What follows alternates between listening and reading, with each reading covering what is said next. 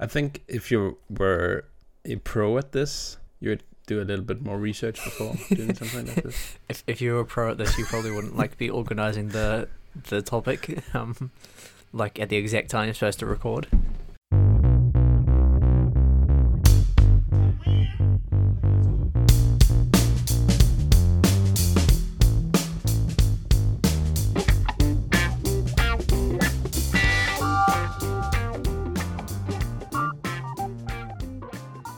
Welcome back, Hoops Temple fans. Today, I'm your host, Nico, and with me is Dylan. How are you? Hey Nico, how's it going? It's going alright. We are without Nate today, but I think we are gonna do well without him. Not sure who's gonna cut this up and edit our podcast, but we'll get to that later, I think. But today we're gonna talk a little bit about the divisions again, specifically the Central and Southeast division to close out the Eastern Conference. Dylan, so many reactions on Facebook. I've seen some great comments in there, and how are you feeling about all this attention to our Top 100 podcast? It was fun recording. Yeah. So that was a lot of fun to do, and we put up the link to our Top 100. We had the list, we had the podcast link. Shared that out to the world, and the people of Facebook, they're never ones to hold their tongue. So we had a lot of great comments and reactions from the community. One guy said whoever made this list should lose their job. I'm sure he was. I don't know if that was a reaction to Sabonis or something else. Seems like the biggest gripe overall. We did have a lot of positive feedback, but the biggest gripe seems to be Russell Westbrook. Do you think we have Russell Westbrook too low, or do you think he just has a big contingency of fans who are a little bit oblivious to where he actually sits in the current NBA? Okay, so all I know is that I definitely had Westbrook higher than you guys. Oh, so you're not talking and I think I... So it's just us who should lose our jobs. Out. Yeah, that's on you guys. Nah, but in general, I really appreciated all this feedback from the people commenting on Facebook and stuff. And it seems like there was a theme. Westbrook fans was definitely getting hurt by us having him out of the top 25. And also there are some Sabonis comments, and there are a few criticisms going on here and there. But overall, I think there was a lot of people just interacting, because I saw a lot of people just commenting about how hard it is to do such a big list, and I mean, yeah, it sure was. Yeah, I mean, it took us a month to put together. Right, and some of these guys are just, man, you gotta redo this. Yeah, no, no fucking way. Just no more comment other than that. Just nah, redo it. It's we spent a month, 3 different podcasts talking about this, and then some random dude just oh, Russell Westbrook at 44. Nah, just redo this. Yeah, man. But I appreciate all this feedback, and it's great to see people interacting with our podcast, and that's always fun. If people do want to go on Facebook and say that I should lose my job, where can they do that? I mean, that's not something happening every day. Dylan, you want to go right into this division talk? Yeah. So I think we're back on the divisions, going to round out the East. Yeah, I think we should just start out with the Central Division, and why not just kick it out with the Detroit Pistons, definitely the lowest seed team next season, I think.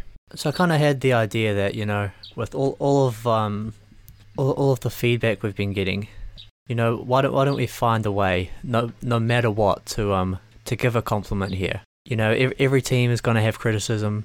No one was perfect this off season, so for every team, let's at least try to find one good thing, one piece of positive to comment on. And the Detroit Pistons, they got the best player in the draft, and probably the best player from the last 2-3 maybe drafts.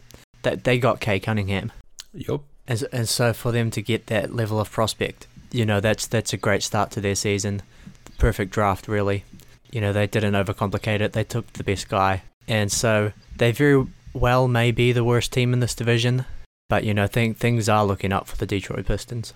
Yeah, it's definitely clearing up. I mean, there's been a dark cloud above Detroit for a very long time, I think. Basically since, that great era with Chauncey Billups and the Rasheed Wallace, Ben Wallace duo and those guys. Basically since they, disappeared from Detroit, it's been pretty bad. But I think it's definitely clearing up. I mean, they have a lot of young talent at the moment. Some of them I think can be really good. Kate Cunningham, of course, one of them. But we saw some pretty promising things from guys like Saban Lee. I think Killian Hayes is definitely better than a lot of people give him credit for. Actually, a little bit of fun fact about Killian Hayes. I just read that he's actually the longest tenured Detroit Piston at the moment. so even though he's 20 years old and he was drafted a year ago, I think. Yep. He is actually the longest tenured Detroit Piston on the team. Yeah, right Killian now. Hayes is the vet. Yeah. He's going to show these guys how Detroit does it. Yeah. But I mean, Isaiah Stewart, pretty exciting talent. Sadiq Bey, he's showing some great signs. So they got a pretty solid roster of young guys who definitely seems to have a future in this league. So that's the good. Yeah. They actually do have a few pretty decent veterans too, just guys that are around that can make it easier on the court and probably off the court too. Having Kelly Olynyk, who's a legit floor spacer, having a big that can shoot the ball is going to be great for the likes of Cunningham and Hayes to try to get inside. Corey Joseph, as mediocre as he is as a player, he's a veteran point guard that knows how to at least bring the ball up and can play defense and understands the game. So I think having him there as well as an option is good. So they do have some veteran players around those promising young players, but I mean, it's all going to start and end with Cade. So how do you feel about me saying that they are definitely going to be the lowest seeded team of the Central Division? Do you think that holds up, or do you think Cleveland is going to be worse? No, I think the Pistons will have it. The defense is probably going to be rough. Now, Isaiah Stewart's a pretty good player, but relying on a rookie center, even if I don't think Jared Allen's worth $100 million, he's, at least a decent defensive anchor at the 5. So yeah, I think they'll probably take it. Also, just having an offense run by young playmakers. Killian Hayes is going to, I'm sure show flashes, but also be great if you want to suck. And Cade, I think, is one of the best prospects we've seen in a long time. Probably since Zion, which I guess is not that long ago. But any rookie is going to do wonders for losing, and he'll have plenty of opportunities to turn the ball over and make questionable plays. So yeah, I think their defense is probably going to suck, and then their offense isn't going to be amazing either. So I think they will be the worst team. So Cleveland probably the second worst team in the Central Division. Yep. I think that's pretty locked down. Yeah, that's pretty uncontroversial. Yeah, but actually some pretty damn exciting signings in Cleveland. They did some weird ones also, but I mean, Lauri Markkanen is pretty interesting to add to this team, I think. Not that they need a lengthy big man. Yeah, are they going to play him at the 3? What are they doing? Yeah. They just gave Jared Allen $100 million and drafted Evan Mobley. Right, they got to start Jared Allen after they gave him that contract. Yeah. But I think Lauri might actually be starting. No, I mean, you can't start off the bench, but he's going to be off the bench with Evan Mobley, I think, starting alongside Jared Allen. He was doing that in Chicago, and it was kind of fine. Yep.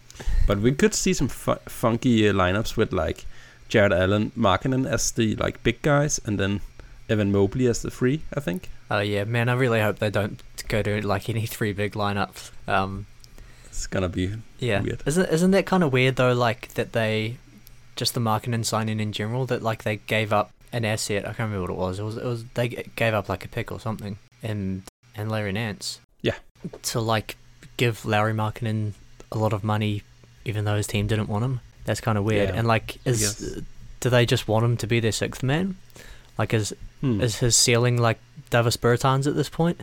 Just a 4 that's going to come in off the bench and score 16 points and space the floor? I mean, when you put it that way, I mean, yeah, that's basically him. But I actually have high hopes for Lauri Markkanen. I think he's a lot better at attacking the rim, and he's a bigger body than a guy like Davis Bertans. So I think he can still be a starter in the league, but definitely take some development. He's not there yet. But what do you think they will do with Kevin Love? I heard some stories around they are trying to get him bought out. Yeah.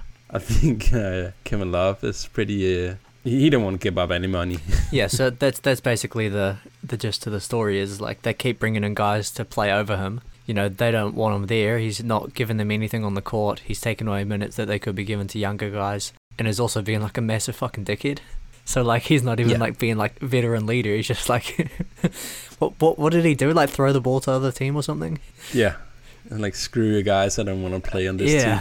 It's a weird situation because I understand you don't want to give 30 million away, but it's just like, are you just gonna be sitting on the bench being pissed at the Cavaliers for another 2 years? Yeah, I mean that might be what he ends up having to do because like, why would they play him? Yeah. I wouldn't even want him in the locker. So, like, can they just tell him to stay home? Because the other option is obviously they want to buy him out, and he's saying I'm not taking anything less than what I'm owed. So you have to pay me the full amount. If you just have to waive me, and pay me my full contract. Which is not really how deals have. That's not really how deals get done. If you look at Kimber, the money that he gave back. If you look at Blake, the money that he gave back. These veteran players that are trying to get from a shitty team where they're under contract to a better team, they're giving it back like tens of millions of dollars. And Kevin Love is saying you have to pay me everything. Yeah. I don't really know what sort of leverage he has. It's kind of a weird situation. I mean, I understand that he wants his money. You can say that he earned them. But can you? Like I mean, not really, because he was playing in Cleveland with LeBron and Kyrie, and they had like a nice trio, and then he got paid. Yeah, they paid him like after both those guys left. Like he was supposed to be there. We're getting Minnesota Kevin Love back, but he was just right. He was just like Cleveland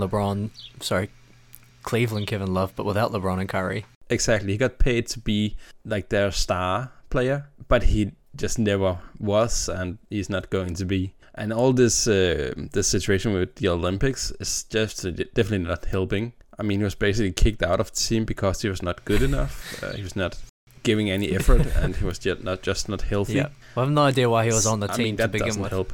Yeah, so I think Kevin Love is pretty much done. If you were the Cavs, what would you be doing? Are you gonna give him all the money, or just be like if you want to play, then you have to give back some money because we're just not gonna play you? Yeah, I mean, if I'm the Cavaliers, I'm definitely not gonna play him. Won't benefit anything. So basically, if I were the Cavaliers, I would be telling him like, okay, if you wanna play, I mean, play like you're Kevin Love. If you don't want to give that kind of effort, like enjoy the bench. And I don't think any team is gonna like be wanting to have him on that team, because like basically since LeBron left, it's been a train wreck with him. Yeah, it'd be interesting like if he does get bought out, if like there's any team that actually, well, I'm sure someone will want him, but like be interesting to see if he's got anything left to give. I'm sure the Nets or Lakers will sign him, but be interesting to see if he can play at all. Quickly before we go off of them, they've got a decision to make on Colin Sexton. I think it's next season they have to decide whether or not they're gonna pay him. I think they're trading Colin Sexton. I just think that they got Rick Rubio now, and I think they're gonna like put their money in Darius Garland. Yeah, one move that I kind of liked before their division made a bunch of other moves is like I kind of liked Sexton for Kobe White, and like some peripheral value. You sort of defer that decision. You get a talented young guy in. The Bulls get the more established guy. So I wonder if there's a move to be made that's sort of like that, where you downgrade the player, but you get someone who's a little bit younger and still under team control. Because they are rebuilding. They do need good young players. But I agree. I don't think paying Colin Sexton at this stage is great for your rebuild. So if there's a way that you can move off of him and trade him to a team that needs a point guard that's willing to pay him and hopefully get something of a little bit of value back, and I think that's the way they should go for that too. Top 100 player Colin Sexton. Was he a top 100? I think so. He must be the first top 100 player we've mentioned today. Yeah, I guess. It only took us 25 minutes of recording in the whatever division this is to find the top 100 player. I think we should just not talk about the top 100 anymore. I think we've done our talks about top 100. No, I think, yeah. But maybe they could use Colin Sexton to get off Kevin Love's contract. I mean, the only way that you're going to do that is, like, you attach Sexton to, like, bring the deal back to neutral value or something close to neutral value, so then you have to still, like, take back, like, a bad player who's overpaid. You just swap Kevin Love for another player that's overpaid, but maybe has fewer years or is more willing to give back money. Maybe you could trade him for, like, DeMar DeRozan. Hey, DeMar DeRozan is he's on a championship contender. Oh yeah, we'll get to there. So DeMar DeRozan, he's on the Bulls now. Do you think that he is part of, you know, Chicago's long-term plans? Well, I mean, he has to be. They've forced him in there. You know, they gave him this big contract of way more than what he's worth. They're sort of all in. Basically, the idea is that, you know, Zach LaVine is a free agent this coming off season, and he's never won 4 games in a row in his entire career. And so the Bulls are really had to, you know, sort of make some moves to put some talent around him just to try to, you know, get a somewhat competitive team. And so for better or worse, DeMar is, you know, he's going to be on the team. No one's taking that contract for sure. Yeah, it's a big one. The reason I'm asking is that I just see a lot of hardcore Chicago Bulls fans. Whenever I ask them, like, how do they feel about having DeMar DeRozan on that team, they're all like just big question marks. Yeah, because they have no clue why they signed him to that contract. Yeah. And he's kind of a weird fit. He's a weird fit anywhere, I guess. Yeah, sure. So I have this little bit, maybe of a wild... You've got a theory? Yeah, a wild theory, yeah. So Ben Simmons is not wanted in Philly anymore, right? He's definitely not, no. And he's on a pretty big contract as well. He is, yeah. So what if Chicago Bulls signed DeMar DeRozan as a way to get Ben Simmons? So it doesn't seem like there's a lot of bidders on Ben Simmons right now. We've seen reports that the rumors around a Golden State trade is basically nobody have been talking about getting a trade done. It doesn't seem like there's anyone really willing to give up anything to Ben Simmons. So how would you feel like if DeMar DeRozan was available? Wouldn't that be an upgrade for the Philadelphia 76ers? You like trade one guy who can't shoot for another guy who can't shoot? But at least DeMar can hit the free throws. That is true. At least DeMar will take a layup. Well, yeah. you trade the massive playoff choker Ben Simmons, who had one of the most embarrassing playoff moments in recent NBA history, for proven playoff player DeMar DeRozan. Right. He's got a lot of experience. That's exactly what Philadelphia needs. So he's definitely experienced a lot of things. I don't know if it's bringing value though. Yeah. I mean, that's just a wild one. I mean, that thought just crossed my mind while driving to work one day, and I couldn't like. Yeah. No, sure. It makes sense. I mean, Chicago aren't going to win a championship with, you know, Zach LaVine as like their only, you know, all-star, and they also are not really going to be in position in anytime soon to go out and sign a guy, even if they could attract a free agent. And so your only option is to trade for an all-star. There are really a lot of all-stars available. Ben Simmons, though, is technically an all-star. He is available. You know, he's a pretty decent fit as a guy that can, you know, the biggest hole on their team at the moment is probably just a forward who can defend until we see what Patrick Williams is. So he'd be a good fit. You know, he can get out in transition and throw some alley-oops to Zach LaVine. That'd be fun. And so it does make sense from that perspective of you need all-stars to win, and you're not going to be able to get one in any traditional way. So if you can, hopefully DeMar can, you know, establish some value. He can show that he's, you know, a go-to scorer. Maybe the market stays so bad that just getting an all-star in for Simmons is sort of the best you can do. Yeah, I was just thinking about like alternatives to what Chicago can do in the next offseason, because I have very little faith in this group making anything happening. as in they're spending right now $88 million on just Lonzo Ball, Zach LaVine, Vucevic, and DeRozan. I don't see that getting you anywhere as a first round exit. So that pretty much answers my question. Is like, overall, I've seen people like saying, you know, this is the perfect off season. This is an A+. And, you know, not just like idiots on random social media, but, you know, seemingly smart people. Are you with that? I mean, obviously not. Did you like your off season overall? Or if you were to give it a grade, where some people are saying A+, what sort of grade would you be looking at? I mean, I would give them an A. I mean, they did fantastic. They brought in so much talent. They definitely made this team a lot more like watchworthy, if that's the word. Watchable. Yeah. They couldn't have done any better in terms of bringing in talent. There's not a lot of big names to get in this off season, and they just got like some of the biggest ones. So in that regard, great job. But looking forward, they're just like tied up to this group of people who have zero faith in winning a championship. Yeah. So in that regard, not so much of a great job. Yeah. I mean, if you were to sort of give them an outlook on how you're feeling and coming into the season, do you think they're like a top 4 seed in the East? Do you think they're a lower playoff seed? I think you already said first round exit, so you think they're, you know, maybe in that 5 to 8 range? Yeah, this should be in that range, 5 to 8. That should be pretty realistic. I don't think they will crack the top 5. I have a hard time seeing that. I mean, the Eastern Conference is kind of contested this season. Been a lot of improvements on different teams, and you know, Philly, who was great last season, will probably still be pretty damn good this season. But they also got worse at the same time. Yeah, I mean, maybe. Yeah. Depends what they will do with Ben Simmons. Yeah, I mean, if they come into the season and like they can't get a move for Ben Simmons and he refuses to play, so you've just got, you know, basically last year's team but just without Ben Simmons, isn't that still like a pretty good team?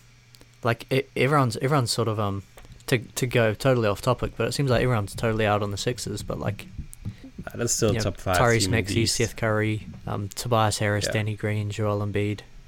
You know, that's still a pretty good team. I mean, is Joel Embiid gonna be better this season? I think there's a clear possibility that he could be. I mean, he might be the best player in the league this year. He was at times last year. And Ben Simmons is not a great fit.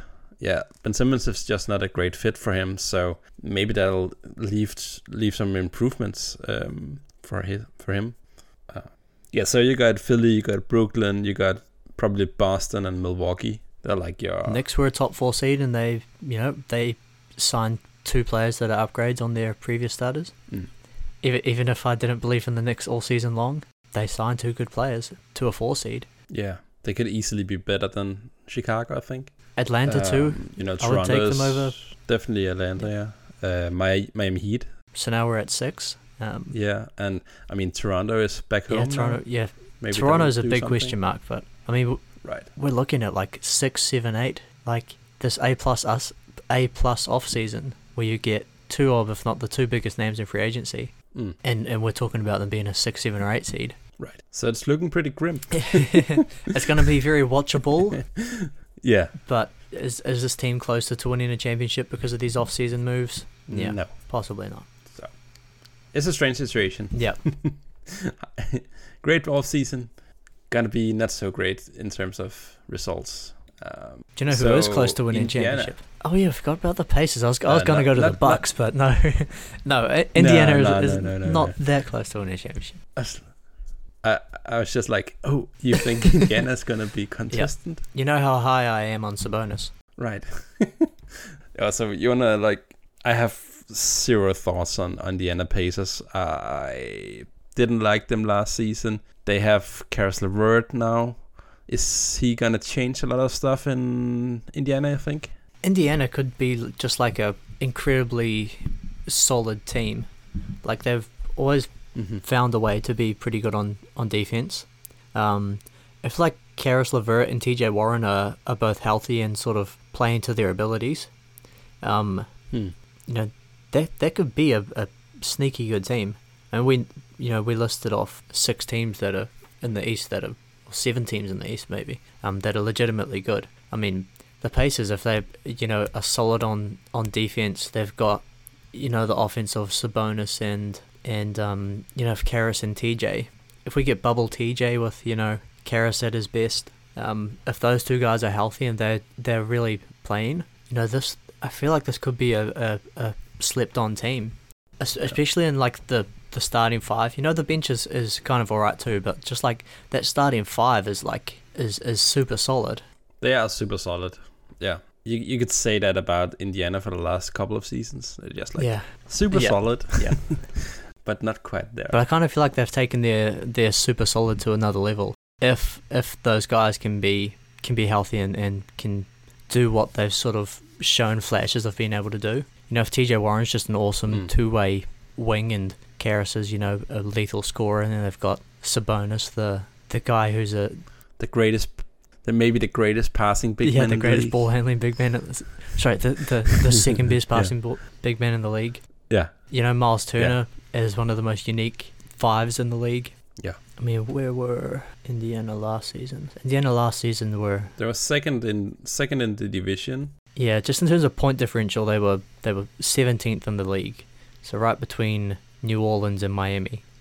That was with, a lot of guys missing. To jump up to the teams above them, you're looking at like getting into like Boston, Atlanta, New York territory. And, I think they'll be better this year. If they're getting anything from TJ and Karras, they'll be better. So to move up from where they are, then you get into Boston, Atlanta, New York, which are 4, 5, 6 in the East. So do you think there's a world in which this team is just sort of super solid and they've got this really complete starting five, and coach gets them to defend hopefully better than what they did last year, where they were sort of middle of the pack? If they can get to sort of top 10 offense, top 10 defense, which I think is pretty realistic. Yeah, I think so too. Do you think there's some sneaky Indiana potential? Now we're talking about them, I kind of feel like there's a possibility they may end up above like both New York and Chicago. They actually had some pretty good signings in terms of like bench guys. They got probably the oldest rookie in the first round in Chris Duarte, who may be ready to make an impact right away. Goga Bitadze is getting older. Torrey Craig, he's been on some good teams. Yeah. He was just in the NBA Finals. Right. Justin Holiday has been doing great while TJ Warren was injured last season. So great off the bench. TJ McConnell is always a great watch. Gives your second unit some energy and a offensive identity. Yeah. So they're pretty damn set for this regular season. I think they could be very lethal actually. They have the right pieces. Let me ask you this. Give me a percentage chance. What percentage chance do you think, if they are all healthy, what are the chances that they could win a first round series? If we get healthy Warren, healthy Levert, what are the chances that they could take off, New York or Boston or Atlanta or whoever the 4 seed or maybe depending on where you think they'll end up, what do you think the chances are? Yeah, so you're looking at matching up with like New York, Miami, Boston, Atlanta, maybe even Chicago. Or maybe higher if they're a lower seed, then maybe they get the Sixers or something. Yeah, and that's the problem. I mean, if they end up at like the 9th or 10th seed, as a play-in winner, I don't think they have big chances against teams like Philadelphia and Brooklyn, and definitely not Milwaukee. So if they end up at like a 5-6 in the regular season, I think they have some pretty good chances of getting to the second round.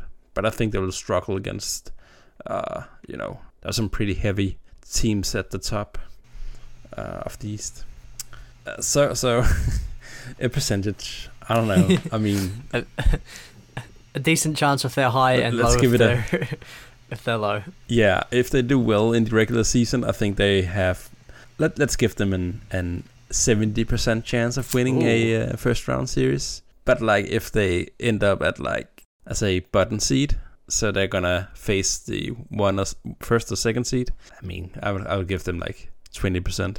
So they have a lot of work to do. Yeah, but maybe they're being slept on a little bit. They're not a team that anyone's really talking about, but they have at least something of a chance to be able to be a team that could make some noise. I mean, well-constructed team. They're definitely a more stable situation than, even Boston, and definitely more stable situation than the Bulls. I guess you can stay optimistic if you're an Indiana fan. I don't see any reasons to why not be optimistic. I'll give you one reason to not be optimistic is where is this team going? And you've got some good players. Is there a little bit of blow it up potential? You are locked in. This is where you are. If they start out, they're looking like a 7 seed with everyone good. Sabonis was an all-star. Miles Turner is one of the 4 guys in the league who can protect the rim and shoot threes. TJ Warren is a 2-way forward. Malcolm Brogdon is a 2-way guard who can run some offense and defend. There are pieces that good teams would be willing to offer for that. Right.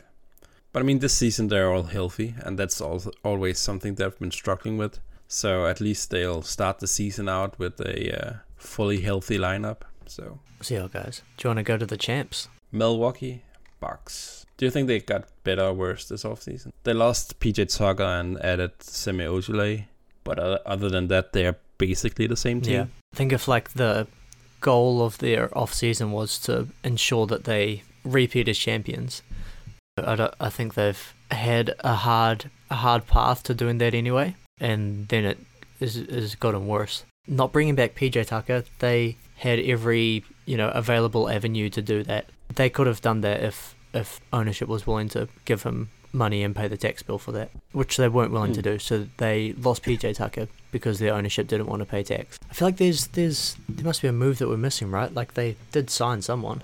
It wasn't just Semi Ojeleye.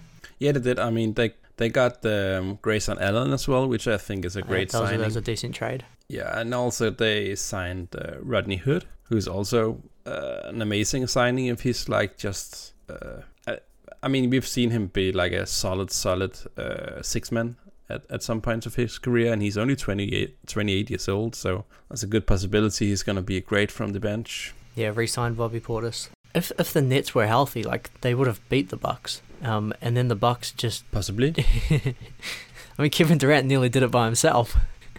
And now they've just made themselves worse against the Nets. Their goal to retaining, it sort of goes through Brooklyn, unless you're just banking on, they're going to have 2 of their best players injured. Deserving champion, they got it done. But, they beat the Nets with only Kevin Durant, who almost beat them on his own. And then, the Phoenix Suns, who are the 4th best team in their conference. And so for you to just be okay, we beat the Nets with only Kevin Durant and we beat the Suns.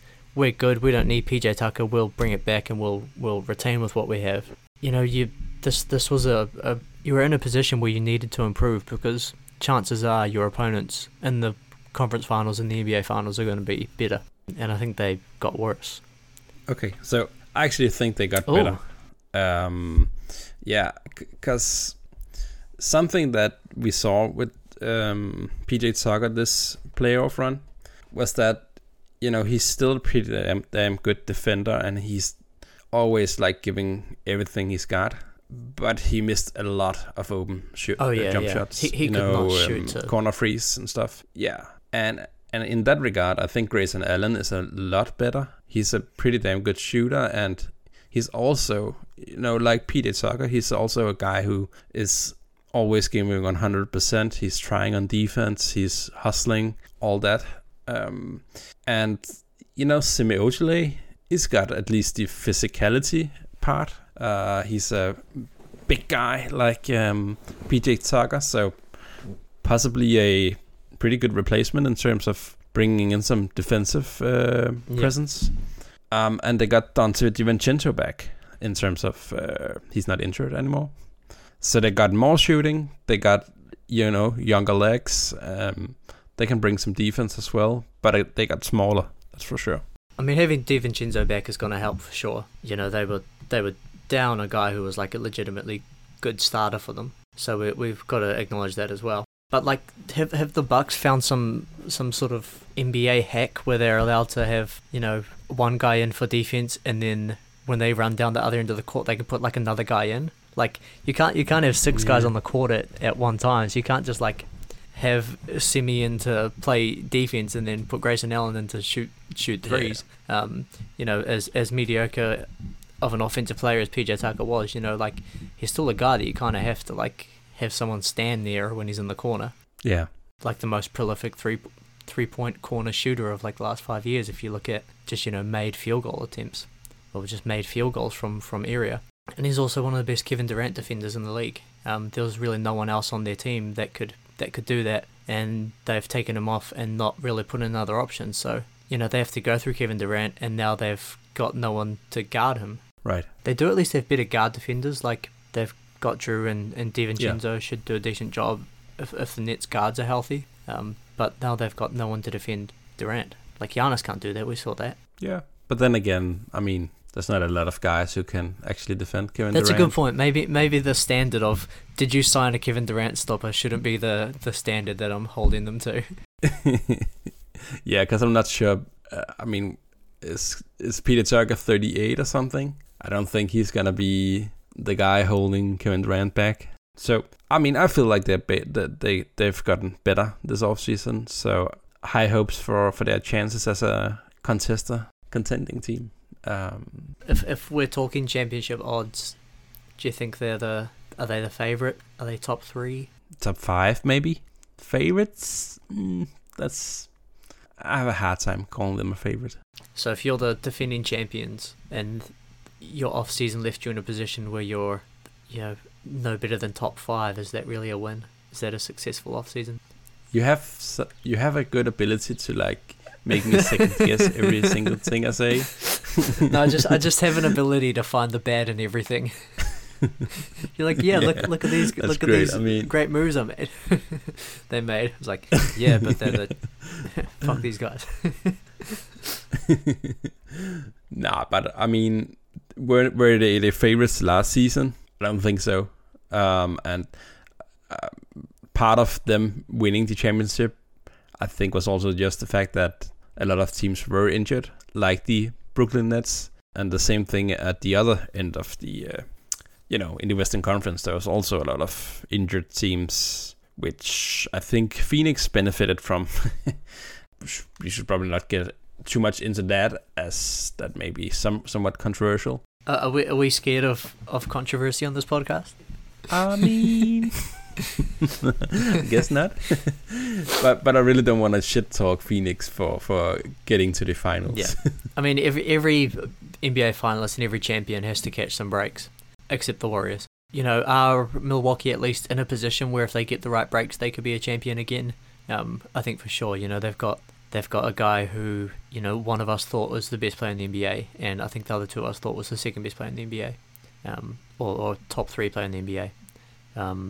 And they've got, you know, Middleton and Drew who are awesome players as well. Bringing back DiVincenzo once he's back. Brook Lopez is still doing what he does, and you know, I'm sure they can find a way to stay in that realm of if you catch the right breaks, you're the champion. Yeah, they have a solid starting lineup, and they do have some solid guys off the bench as well. So Bobby Portis will get you a bucket. But a team who is not particularly solid, who's also got a Lopez brother on their team. Oh. What are your thoughts on Orlando Magic? You know, I was looking at their roster the other day, and they've got sort of like a really weird roster. It's like they position themselves to like make some moves and then just didn't make the moves. So they've got like 13 guys that can play. Right. It's a really weird team. And most of them are guards. What are the Orlando Magic at this stage? Not very good. What do you think of the rookies that they picked up? So they drafted Jalen Suggs, who seems like a pretty damn good player, but a very strange fit in Orlando. They got Franz Wagner, who I think fits that team a little bit better in terms of he's not a guard. Yeah. For starters. That's the one criteria of if you fit on the Magic. Just, are you a guard? No. You're all right. You're a perfect fit. Right. Yeah. So he's definitely a position where they are lacking some players. I mean, they have Jonathan Isaac and Chuma Okeke kind of on that, forward position. I think there's some great rookies, but their biggest name, Jalen Suggs, is how do you fit him in there? So some pretty good drafts, I think, but strange fit. I mean, when you're in the position that the Magic are in, like, you don't draft for fit, you just take the best guy. And I think where they were picking Jalen Suggs was the best guy. I think it was the best guy where Toronto were picking as well. So they got kind of lucky there. But yeah, so you give them a positive for that draft. They are kind of building up some young guys, with Suggs, with Cole Anthony, with Wagner. You can see sort of the potential. And some other guys, the likes of RJ Hampton, where there's, a better chance that he's out of the league in 2 years than, like, as a starter, but there's also, like, a chance that he's, like, an all-star in 5 years or in 3 years. So a guy like that, where it's high risk but does have the potential with his athletic ability and some of the shooting touch that he's shown at times. If he can put it all together, he could really be someone. Is it likely that he's going to get there? No, but that's the kind of guy that you need on your team if you're an Orlando Magic. A guy that I was really high on, top 100 NBA player, Jonathan Isaac. I think this is the year where we get, like, Jonathan Isaac unleashed. They need to, like, stop playing him with another 4 and just, like, he's your 4 and sometimes your 5. It's kind of underrated, like, just how massive he is. Like, he's like 6'11", 245 and massive wingspan. Like, he's basically a 5. He shouldn't be playing the small forward, even though he has some wing skills. So I think this is the season where we can possibly get Jonathan Isaac unleashed, and he can really show why people like me think that he can be a Defensive Player of the Year caliber player. Yeah, and I think in terms of getting a guy that fits, the team in terms of getting some talent around Jonathan Isaac, I think Franz Wagner is actually, he seems like a good fit alongside Jonathan Isaac. But all in all, I have a very hard time seeing where Orlando is getting at. I think we're going to see some trades this season. We should definitely see some trades. Yeah, and I'm pretty certain that this Orlando team is not going to do very well in the regular season. And I'm pretty certain that, like, half their squad is going to be changing. Yeah. So, I don't think we should go too much into detail with this team, because there's just a very big possibility that those guys we're talking about with the Orlando Magic. So you don't want to talk about the long-term fit of Terrence Ross and Gary Harris on this Orlando Magic team? Right. And even guys like Cole Anthony and Markelle Fultz. Okay, maybe Cole Anthony is going to stay, but I wouldn't, exclude him in trade talks. Markelle Fultz, I think, is also getting traded. Unless they're going to, like, just double down and bring him in as the starter. But then there's no room for Jalen Suggs and Cole Anthony, so there's a lot of... Yeah, they have to do something. And I could see any of those guys being traded. Yeah, definitely a team that's sort of in flux at the moment. So next up is Charlotte Hornets. One of those teams that did pretty well last season. LaMelo Ball was surprisingly good, I think. As in, he actually made a pretty damn big impact on this team. Something we rarely see from rookie point guards. Yeah, he was a rookie point guard that contributed to winning. Like, that almost never happens. Right. So that's great.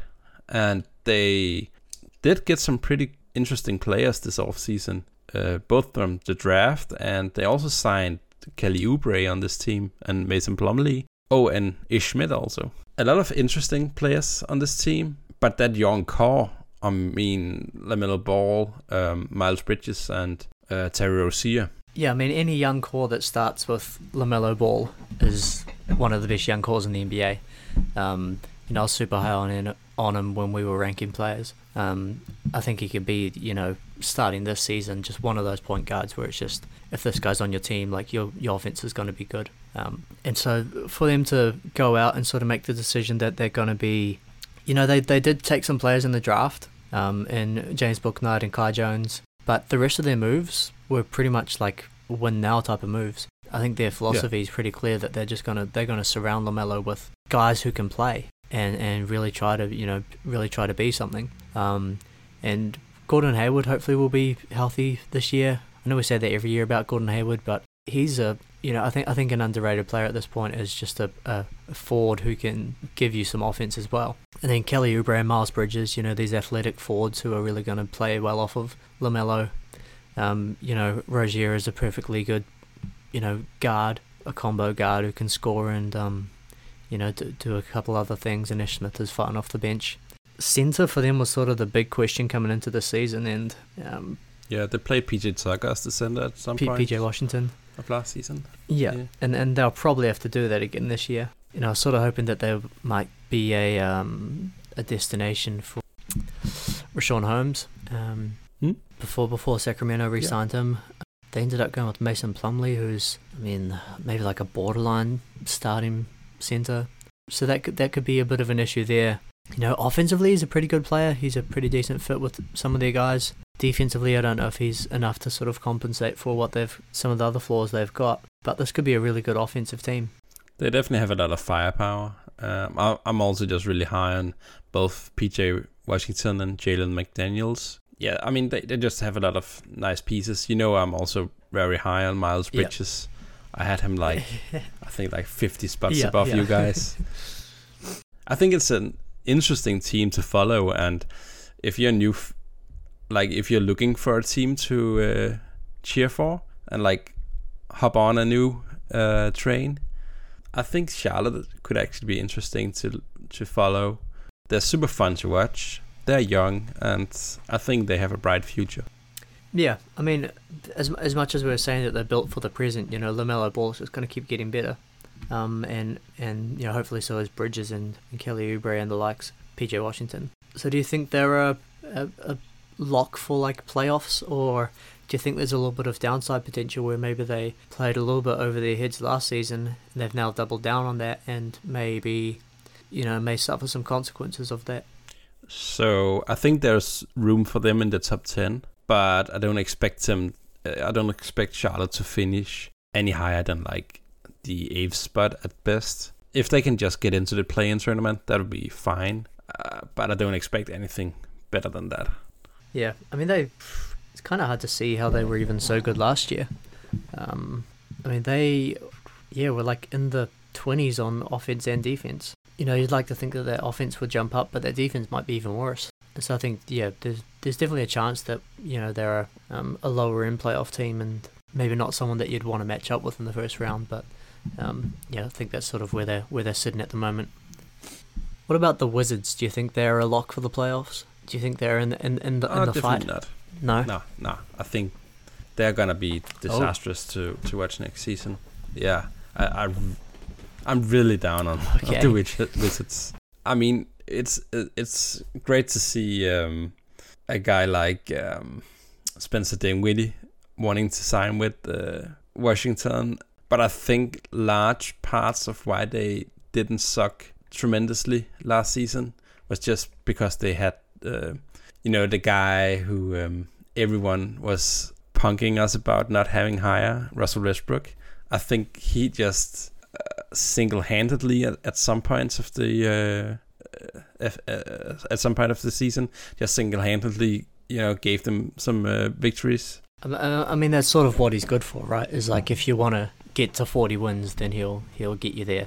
He'll get you there, yeah. I don't think they did a terrible job this off-season. They got some pretty talented players in, but not enough talent that I rate them any higher than last season. And anytime you lose a superstar, which I still think Westbrook is, and replace that with, how would you rate Spencer Dinwiddie? Is he I just don't think that he's not an all-star player, right?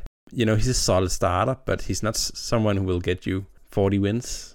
Same goes for Montrezl Harrell. Same goes for Kyle Kuzma. They are just not players who will get you a lot of wins. Right. Let me try to make the case for Washington because they had my favorite off season. Okay. All right. Give it. So, what is Spencer Dinwiddie? Was a question that you had. You said, is he an all-star? Yeah. You remember that the last time that he really played, which was for the Nets, playing with D'Angelo Russell. And D'Angelo Russell was actually an all-star for the Nets. And there are people, including myself, who thought at the time and continue to think that Spencer Dinwiddie is better than D'Angelo Russell. and was better that season. So if you're saying, is he an all-star? Well, he was better than a guy on his own team who made the all-star team. So that's what Spencer Dinwiddie is. Okay. Now, Right. Russell Westbrook is a unique player who can really, give you some juice, but is super hard to fit around, and really does, everything has to revolve around him because he doesn't try on defense and can't shoot. Spencer Dinwiddie is like a pretty decent defender, and even though his 3-point shooting numbers are pretty mediocre, if you sort of go into the splits, you'll see that he's taken a lot of pull-up jump shots, and that his catch and shoot numbers are actually, right in line with what you'd expect from a good 3-point shooter. And so with the opportunities that he'll get from playing with Bradley Beal, who we all had as like a top 30 NBA player, one of the best offensive guards in the league, I think that efficiency goes up for Dinwiddie as well. And just like looking down the roster, they've basically improved at like every single position over last season. Some would argue, I would, that Dinwiddie is an improvement over Westbrook. Some wouldn't, but at like every other position, they're basically improved. They've got a lot more depth getting in. The likes of basically just those guys that they got in the Lakers trade. KCP, Kyle Kuzma, Montrezl Harrell, those are guys that can contribute to winning basketball games. They're not going to light the world on fire, but those are guys that can get you wins. Hachimura and Avdia being a year older, that should be an improvement too. Daniel Gafford was fun last season, so I think he's probably going to be the starting center until, at least until Bryant's healthy. Which is not amazing, but he can get you some he can eat some possessions, and he can bring Montrezl Harrell in, who was a 6 man of the year type guy who can give you buckets off the bench. Yeah, I think this could just be like a really good offensive team, and their defenders aren't so terrible that they're going to be they're not the Bulls. I can't see a reason why this team should be worse than the Bulls. you can't see any reason. I mean, okay, so I think they first of all, I mean, it didn't take a lot of effort to improve this team. I mean, they were terrible last season. But yeah, I get what you're saying, at what you're getting at. I mean, with Spencer Dinwiddie, you at least have a guy who Bradley Beal is going to benefit more by playing with Spencer Dinwiddie than with Westbrook. But I just don't see it. They just have so many mediocre guys who is going to be starting. I'm down. I think Washington is going to be one of the worst teams in the East this season. Yeah, that's fair. I could see 6 through 11 for them. So if you're trying to tell me they're like the 10th or 11th seed, I can definitely see it. But I think there's also a chance that they're just like, what were they last season? And I'm saying they've improved on both ends of the ball and gotten deeper. Right, so they were the 8th seed last season, and I think they've gotten better on both ends of the ball and deeper. There are some teams around them that have definitely improved, which could sort of eradicate all of that. If you look at the teams below them, Indiana, Charlotte, Chicago, Toronto, all of those teams could be better than them. But I think they did improve, so I think it's perfectly reasonable to see them as I just don't see them getting higher than like the 8th seed. But a team who did improve didn't. I'm tired of talking about Washington. It's alright. It's been a while. It's depressing. Not for me. I love Washington. I guess. I mean, Miami Heat, they really did improve, right? Do you like their signing of Kyle Lowry? Yeah, absolutely. I mean, if your goal is to try to remain competitive and get yourself into that fringe contender group where you're where one of those breaks could bring you into the championship contention, then yeah, I do like their move. And PJ Tucker as well. It's almost as good as you can do if your goal is Jimmy Butler is however old he is and he's our best player and we've got to maximise what we do with him. Then I think that's pretty much as good as you can do, is bringing in Kyle Lowry, who is possibly the best player available in free agency, and PJ Tucker is also a good pickup. So what do you think their chances are this season in terms of like winning it all? Do you see them as like a top contender or more like a fringe contender, or how do you see them this season? Yeah, I mean, this is a team that made the NBA Finals a couple seasons ago, in special circumstances, but still they were that level of team, and they've now brought in another All-Star. They're not Bucks, Nets, Lakers. They're not that level of, if everything goes right, if everything's normal, these are one of the teams that are going to win the championship. They're not in that caliber, but they're they're close enough that they're, Chris Middleton misses 2 games. They're that level that they could, take that kind of break and ride that to an NBA finals or, conference finals or even a championship. They're good enough to sort of be in the mix where if they can catch a couple breaks, which, something goes wrong every year. If they can benefit from that, they're in the mix enough that they could. There's a slim chance, but there is a chance that they could be an NBA championship team.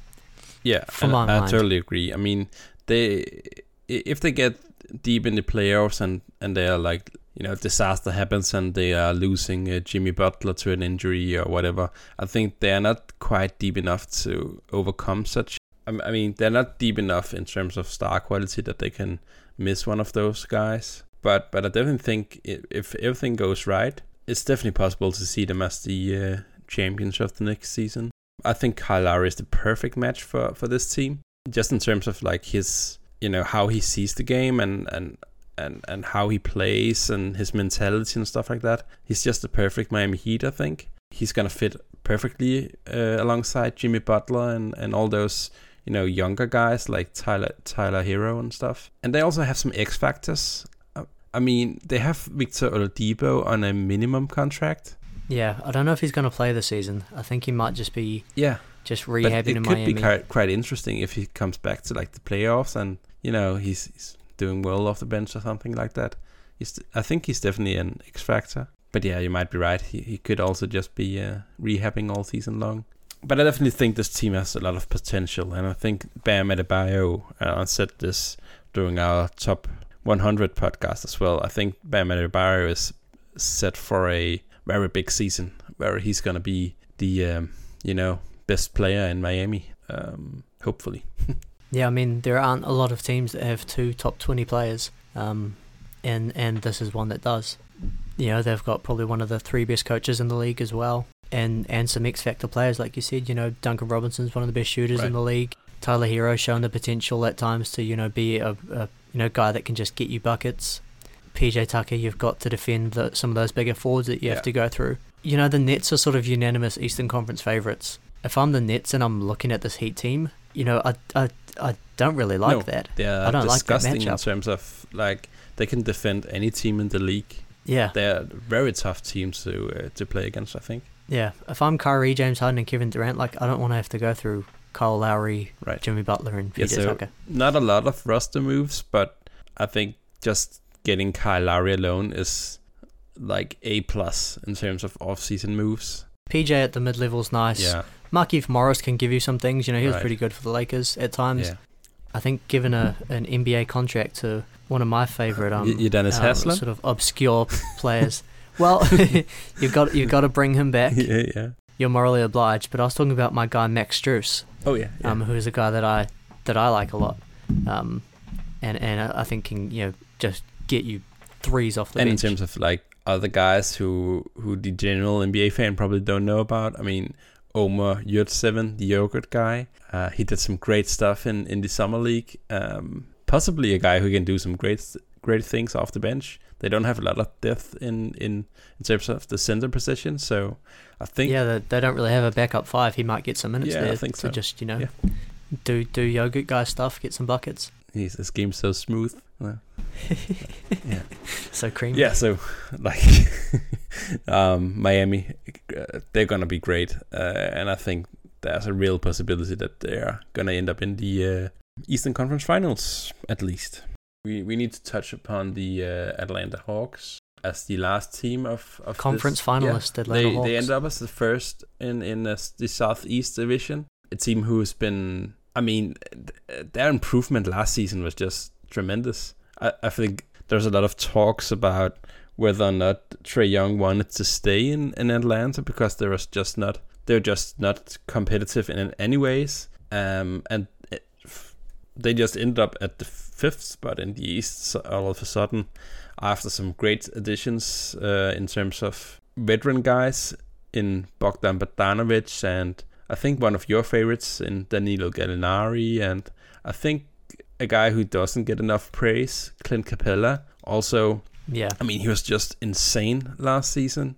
Are they just primed to do some great stuff in the East. Yeah, I mean, just to touch on Capella again quickly. The fact that like your team has got Trae Young, Lou Williams, Danilo Gallinari, all these sort of negative defensive players, and they were barely below average defensively, I think is a testament to Clint Capella, who, I think when we talked Defensive Player of the Year, he was a guy that had a mention. Yep. Respect to him.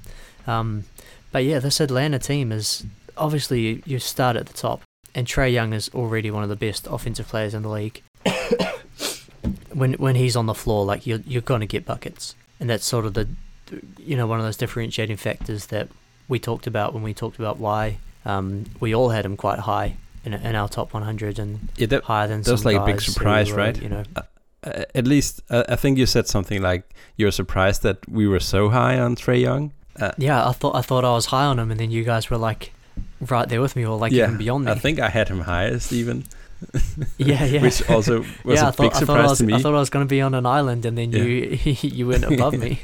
And I think a lot of those guys commenting on our top 100 on Facebook, there's also a few guys who was in a big kind of disagreement in terms of Trae Young being higher than, those guys like saying Trae Young shouldn't be higher than Zach LaVine, and Trae Young shouldn't be higher than Wes Westbrook and whatnot.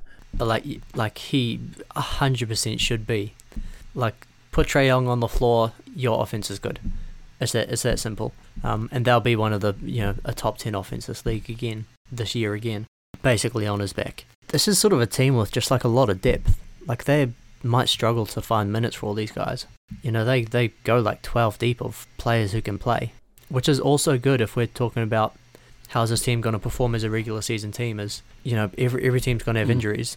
If your next man up is like if you're Kevin Huerter gets hurt and then you have to play Cam Reddish more, like that's not really a big drop. No. Or maybe you lose Clint Capella, which would we were just saying he's an amazing player, but Okongwu should take a step forward this year, and you've got Gorgie Dang as sort of a third center. This is just a team with a lot of depth. They've got a lot of versatility. If you need some scoring, you've got Lemon Pepper Lou off the bench. If you want someone with more defense, they've got a sort of a plethora of long wings.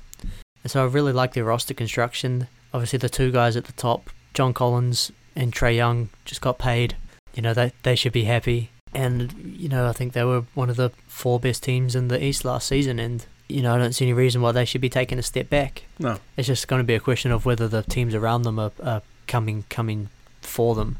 The Knicks and the Celtics, teams of that caliber, are they catching up and ready to surpass them? And Miami, who we just talked about. The thing about the Atlanta Hawks is depth. I mean, I could see Miami Heat slip out of the top 6 just because they're not that deep and they are not exactly a young team. So at some points of the season, they have to, sit Lowry and Jimmy, and I would think. But I mean, Atlanta, Trae Young, he's got plenty of energy in him. He can play a full 82 season without no problems. Yeah, and they've got depth behind him where like they don't have to play him 38 minutes a game. Right. You can go to Lou Will, who can give you some buckets. You can go to DeLon Wright, who's a pretty underrated player, who's not an amazing offensive creator, but he's a very good defensive point guard. And also like just guys like Bogdan Bogdanovic, he can play with the ball in his hands. Kevin Huerter had some good, he showed great improvement in terms of his ball handling and playmaking. He could get buckets all of a sudden. And DeAndre Hunter as well, he was playing really well, not as a ball handler or playmaker in that sense, but he was hitting shots. And all in all, we just saw a lot of improvement all around this team, and I expect them to improve again. So I think it's not that controversial to say they could possibly be a top 3 team in the East. They got great coaching as well. Yeah, depending on how it shakes out for the Sixers. Besides Trae Young, just quietly, I think the guy with the highest ceiling is actually Cam Reddish. Some of the on-ball stuff that he's been able to show at times in the flashes, and just being a wing-sized guy who can hold up defensively and possibly even be a positive defensive player. If he can take a step forward too, where now he's you've got another legit two-way wing who can create and play D. you don't have to bank on it. They're going to be a good team without that. But if he can take a step forward and he can be an improved player, then man, this is probably not a team that we thought would be a conference finalist. But with the roster that they have, with Trae Young as one of the best offensive players already in the league, and if they can get some of those younger guys to continue to develop, the DeAndre Hunter, the Cam Reddish, the Kevin Huerters, if some of those guys can keep coming and taking steps forward, this is a legitimate team. One thing I'm a little bit scared about with the Atlanta Hawks is that new rule change in the NBA. With we should see fewer free throw attempts from a guy like Trae Young.